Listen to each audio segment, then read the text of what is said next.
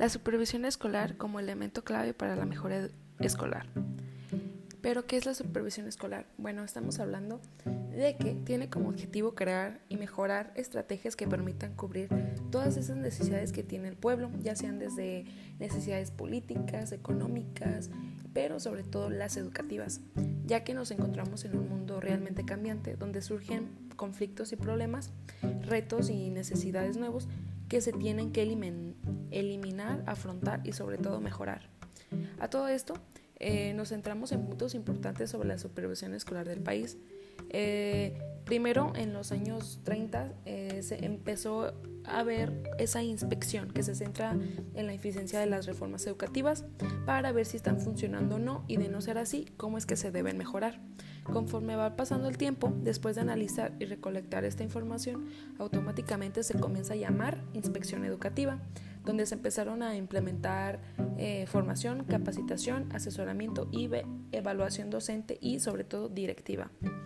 Estas reformas educativas tenían el fin de la mejora educativa, vaya la redundancia, no solamente de algún tema de educación o un tema de investigación, sino que también ya va más acarreada los valores como la igualdad, equidad, calidad y eficiencia, a lo que implementan responsabilidades como rendimiento escolar, gestión pedagógica en la escuela, participación social y comunitaria, por mencionar pues algunas.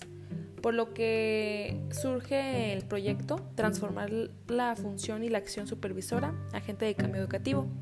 En este proyecto orienta a los procesos de enseñanza utilizando métodos y técnicas distintas, así como un apoyo pedagógico y didáctico para promover los programas de innovación e investigación y proyectos educativos.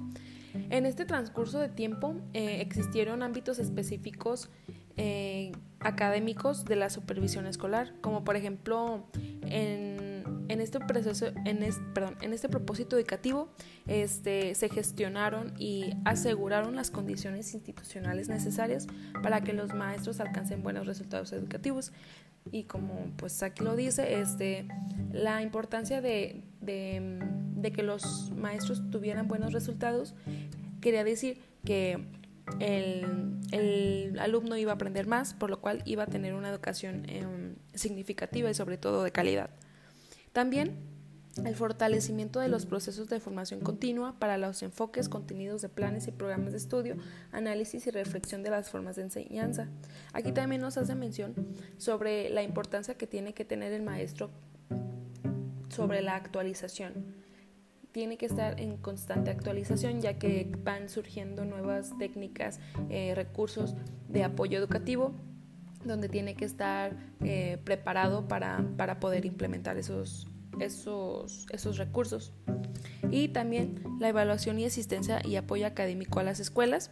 La evaluación de la escuela constituye la base para la identificación desde las necesidades hasta el apoyo de los docentes, así como el punto de partida para ofrecerles asesoría y acompañamiento diferenciado a los profesores. De acuerdo a todos estos ámbitos que acabo de mencionar, se trabaja por medio de propósitos funcionales generales para la supervisión escolar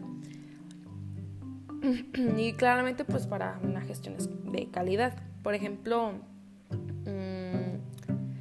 optimizar los tiempos y los recursos, informar todos los avances y todas las dificultades que hayan pasado en el trayecto y sobre todo los procesos de evaluación y autoevaluación de las escuelas.